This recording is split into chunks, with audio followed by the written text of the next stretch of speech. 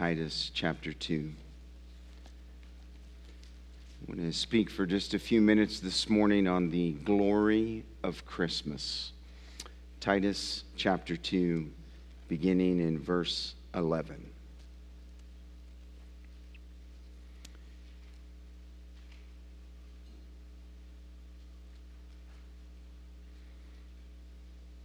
And this is what the Word of God says. For the grace of God has appeared, bringing salvation for all people, training us to renounce ungodliness and worldly passions, and to live self-controlled, upright, and godly lives in the present age, waiting for our blessed hope, the appearing of the glory of our great God and Savior, Jesus Christ, who gave himself for us to redeem us from all lawlessness, and to purify for himself a people for his own possession who are zealous for good works. Declare these things, exhort and rebuke with all authority. Let no one disregard you. It seems that Christmas time is the perfect time to look back and remember all of those special moments and memories of the past. And I'm sure over the last few days you have recalled many of those memories. But if you're like me, Christmas time is also a time to look forward and anticipate the look on your loved one's face when you surprise them with your gift. And as we celebrate Christmas, it's important for us to remember that Christmas is about both looking back and remembering the grace of God, and looking forward and anticipating the glory of God. And here in Titus chapter 2, verses 11 to 15, Paul brings both the grace of God and the glory of God together in one long sentence in the Greek text. And in this passage, Paul says that the grace of God has appeared in the past tense, and that we wait for our blessed hope, the appearing of the glory of our great God, future tense. And it is clear in this text that when Paul talks about these two appearings, he is referring to the two comings of Jesus Christ and the importance of how you and I live between these two events. The language that Paul uses to describe these appearings is striking. He refers to them as the appearing of grace and as the appearing of glory. And so in the incarnation of Jesus, when God became human flesh, we have the appearing of grace. We have the appearing of grace in his birth, in his life, in his death, in his burial, and in his resurrection. And in the second appearing of Jesus, when he returns for his bride, the church, it is an appearing of the glory of God. And so Paul's message of grace and glory in this passage can be summed up in one word: Christ. In Christ, we see a picture of Christmas grace, and in Christ, we see a picture of Christmas glory. Now, the New Testament repeatedly emphasizes the glory of God in the incarnation of Jesus Christ. We read some of these verses earlier together. In Luke chapter 2, verses 8 and 9, Luke says, "And in the same region there were shepherds out in the field, keeping watch over their flock by night. And an angel of the Lord appeared to them, and the glory of the Lord shone around them, and they were filled with great fear." Luke chapter 2 and verse 20. "And the shepherds returned, glorifying and praising God for all they had heard and seen as it had been told them." And in Luke chapter 2, verses 29 to 32, when Simeon saw Christ for himself, he said this, "Lord, now you are letting your servant depart in peace according to your word. For my eyes have seen your salvation that you have prepared in the presence of all peoples, a light for revelation to the Gentiles and for glory to your people Israel." And so from beginning to end, the incarnation of Christ was surrounded by the glory of God. And just as there was glory surrounding the birth of Christ, the New Testament repeatedly teaches that there will be glory surrounding the second appearing of Christ. In Matthew chapter 16 and verse 27, the Bible says this, "For the Son of Man is going to come with his angels in his glory, the glory of his Father, and then he will repay each person according to what he has done." And in Matthew chapter 24 and verse 30, Jesus said, "Then will appear in heaven the sign of the Son of Man, and then all of the tribes of the earth will mourn, and they will see the Son of Man coming on the clouds of heaven with power and great glory." And in Matthew chapter 25 and verse 31, Jesus says again, "And when the Son of Man comes in his glory, and all the angels with him, then he will sit on his glorious throne." Friends, in Jesus Christ, there has been an appearing of God's grace, past tense, and there is going to be an appearing of God's glory, future tense. And as a result of this, we need to both look back and remember the manifestation of God's grace through the incarnation of his Son, the Lord Jesus Christ. And we also need to look forward and anticipate the manifestation of his glory for all to see. And in this text, in verses 13 and 14, we see the glory of Christmas. So would you note with me two simple truths this morning? First, in verse 14, look back and remember the appearing of the grace of God. In verse 14, Paul reminds us of what Jesus did for us when he appeared the first time. He tells us, first of all, in verse 14, that he redeemed us, who gave himself for us to redeem us from all lawlessness. This verse reminds every single one of us this morning that none of us can save ourselves from our sin, and none of us can save ourselves from God's judgment for our sin. It reminds us that God did for us through his Son what you and I could never accomplish or do for ourselves. In an act of complete divine grace, Paul says that Christ gave himself for us. And the language that Paul uses in this verse literally means that the Lord Jesus Christ became our substitute. Jesus Christ was our substitute on the cross by taking the suffering and punishment and death that our sin deserved upon himself. And notice what the text says, that he became our substitute so that he could redeem us from all of our lawlessness. He substituted himself on the cross on behalf of us to redeem us. The word redeem means to purchase and set free by paying a price. And dear friends, this text makes it clear that the price that Christ paid to set us free from our enslavement to lawlessness and sin was the shedding of his own blood. Jesus Christ gave his full self on our behalf to set us free.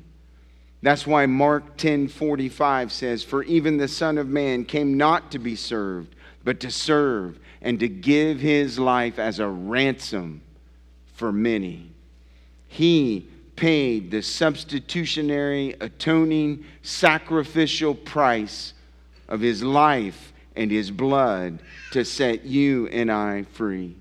Jesus Christ in his work on the cross met the just demands of a holy God and of God's holy law, and he became the payment that set us free from our slavery to sin so we could experience his full forgiveness and grace. Oh, friends, look back and remember this morning. He's redeemed you. He's set you free. Your chains are gone. Whom the Son sets free is free indeed. But he didn't just redeem us.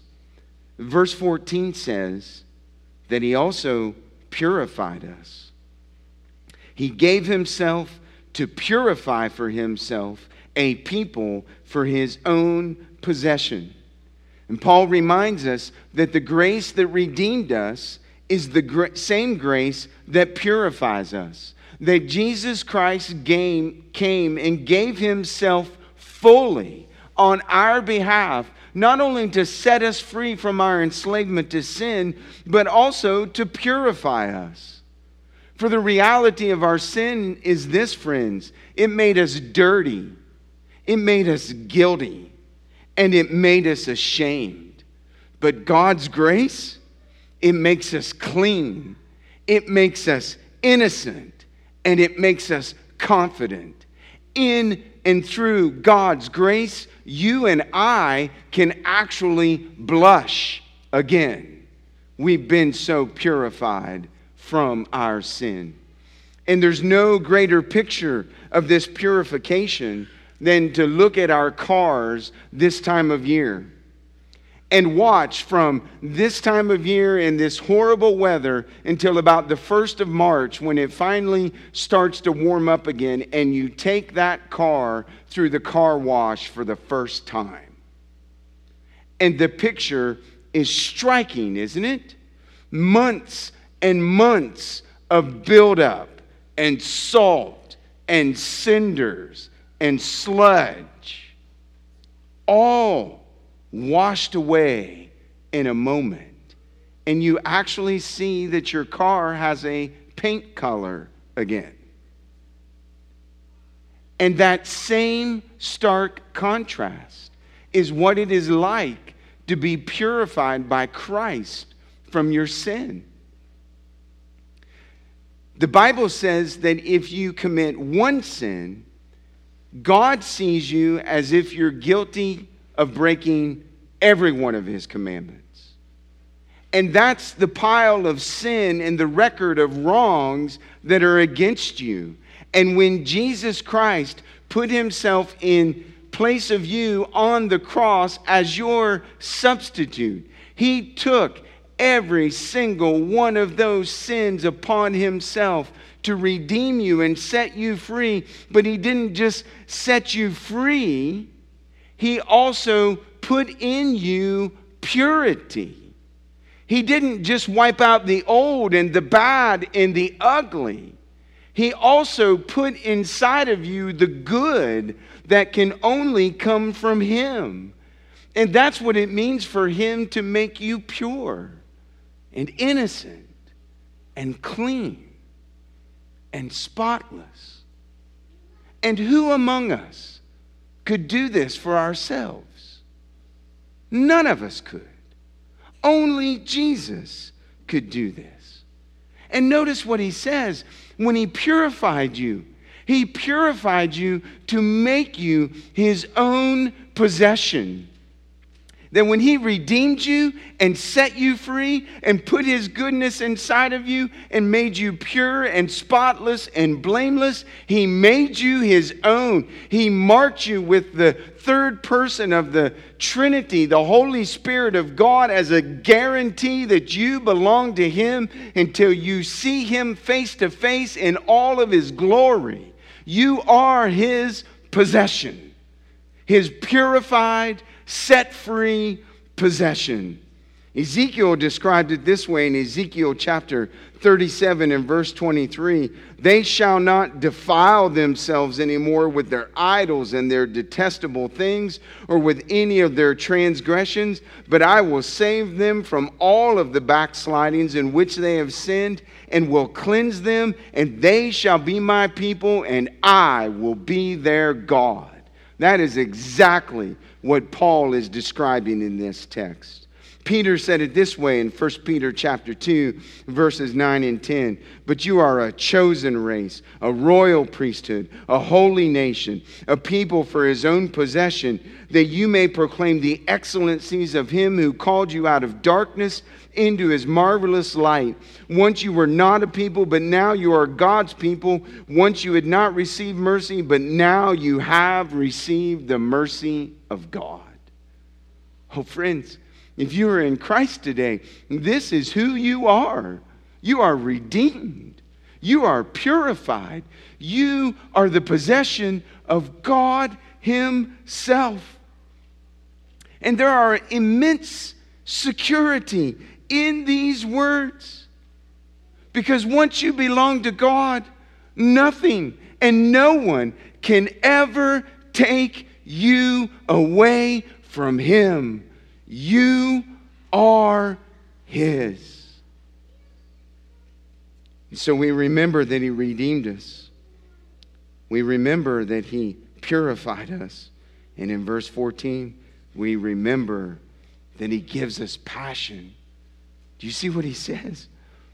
He purifies you for his own possession and makes you zealous for good works. Do you know how the Puritans described this reality? They said that this dramatic internal change of motivation in our lives is the power of a new and compelling affection. That when Christ redeems you, and when Christ purifies you, and he makes you his own, he gives you the power of a new affection. That no longer are you zealous to run after sin and the things of the world, but now God has given you a new passion. God has given you a new purpose. And this new passion and this new purpose is for him and for working for him. That in Christ you have a desire to worship him. In Christ you have a desire to obey him. And in Christ you have a desire to serve him. It is the very opposite of the passion that you used to have for sin and lawlessness. God has changed that passion and taken it away. And in Christ, he gives you a passion for a new affection. An affection for him. And by the way, dear friends, that's how you know you're a Christian. Your passions have changed. Your affections have changed. You don't love the things that you used to love anymore. You don't love the things that you used to hide from everyone else. Now you love Christ. Now you love his word. Now you long for his glory. Now you want to worship him and sing to him and serve him and obey him. It is the new affection that Christ brings in your life. And that's why it's important to look back at Christmas and remember. Remember his grace. In Christ, he's redeemed you. In Christ, he's purified you. And in Christ, he's given you a new passion and purpose. Well, we not only look back and remember the appearing of the grace of God. Secondly, in verse 13, we look forward and wait for the appearing of the glory of God. Notice what he says in verse 13. Waiting for our blessed hope, the appearing of the glory of our great God and Savior, Jesus Christ. Now you'll notice in verse 13 that Paul begins this verse in the present tense. That right now, this very moment, if you are a Christian, you are in a period of waiting for the blessed hope. And he is describing the position of every single one of us who have ever experienced the grace of God in Jesus Christ. But notice in the text in verse 13, he transitions quickly from the present tense to the future tense as he describes the second appearing of Jesus Christ. And he uses this word appearing that he used back in verse number 11. It has the root ideas of uncovering and unveiling and disclosing. It describes the visible appearance of something or someone that has been concealed and made invisible. It was used in the classic Greek language of describing daybreak when the sun would leap up over the horizon into view, or of an enemy emerging out of an ambush, or of the supposed saving intervention of a god or gods in human affairs. Something that was invisible being made visible. Something that was in the shadows that has now been brought into the light. And the idea behind this word appearing is that Christ is now, this very moment, glorified and reigning in heaven. And yet his reign and his glory are in a sense hidden from our view. But Paul reminds us with this word appearing that one day the full weight of Christ's glory will be revealed. And as the Bible says, every single knee will bow before the Lord Jesus Christ. And what seems to be hidden now will be revealed for all of the world to see. And no one will be hidden from the gaze of the glory of Christ on that day. And so Paul reminds us that we are waiting for the appearing of the glory of our great God and Savior, Jesus Christ. And notice what the text says. Paul says that this appearing is our blessed hope. Now that's interesting, isn't it? We normally use the word hope to describe something that is uncertain. Boy, I hope I get that new job I applied for. Boy, I hope the store will have that item I need to purchase because I waited till the day before Christmas. Boy, I sure hope all the kids and the baby will sleep tonight. And every time we use the word hope in that context, we are not speaking with certainty.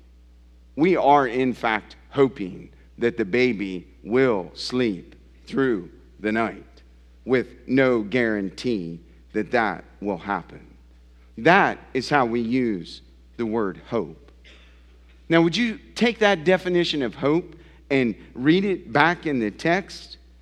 As we are waiting for our blessed hope with no guarantee, no certainty that Jesus Christ will appear in all of his glory. Does that make sense to you? Do you think that's what Paul is talking about when he uses the word hope? No, friends. Hope in the Bible is different. Here's how hope in the Bible is defined. It is an assured expectation. It is a confident certainty. It is a divinely promised certainty. It is like when you purchase a ticket to get on an airplane and you are assigned a seat number. It is your guarantee that you've got a seat on that flight. You don't have to hope that you've got a seat. You're guaranteed that you got a seat. It is an assured expectation that when you go through TSA and you get to the gate, they're going to let you board the plane and sit in that seat. And this is the language that Paul is using with the word hope here. He is completely confident.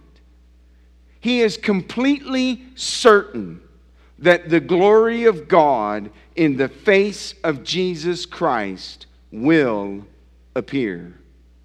And so he says, it is a blessed hope. Let me try to illustrate it another way. Have you ever had to say to your children or your grandchildren, you're going to need to lower your expectations? Like what you've got built up that you think is going to happen or that you're going to get or that's under the tree, you should lower those things right now or you're going to be greatly disappointed. Anybody ever had to say anything like that? Oh, come on. I'm the only one? Seriously? I don't believe that.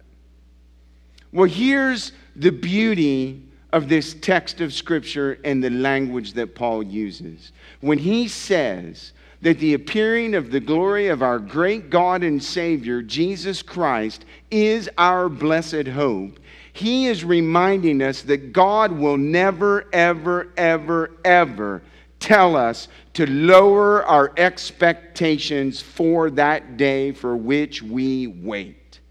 That when the glory of God appears in the face of Jesus Christ, it'll be greater than anything we could have ever imagined or expected. It is our blessed hope. And because Jesus appeared the first time in his incarnation, we can be confident and certain that he will appear the second time in his glory. Jesus is coming back, and Paul says, this is our blessed hope. And listen to the text, friends. It's our blessed hope. The word our speaks of community. It speaks of the family of God. And if you don't know the Lord Jesus Christ as your personal Lord and Savior, if you've never recognized your sin and how it separated you from God, and how you deserve to die for your sin, and how God in Christ has made it possible for you to be forgiven and reconciled to him through his Son's work on the cross. And if you've never confessed your sin and turned away from it and believed on Christ to save you, then you're not a part of the family, and this blessed hope is not yours. The hope of the second appearing of Jesus Christ in all of his glory is only for those who know Christ as their Savior. And this hope of the second appearing of Jesus Christ is a hope that will bring wonderful blessings to our lives. That's why it's called a blessed hope. This hope brings the blessing of resurrection, when you and I will receive a resurrection body like the Lord Jesus Christ. Paul says in Philippians chapter 3, verses 20 to 21, but our citizenship is in heaven, and from it we await a Savior, the Lord Jesus Christ, who will transform our lowly body to be like his glorious body by the power that enables him even to subject all things to himself. We are going to see Jesus face to face because we are going to be like him in resurrection life. But it's not just the blessing of resurrection.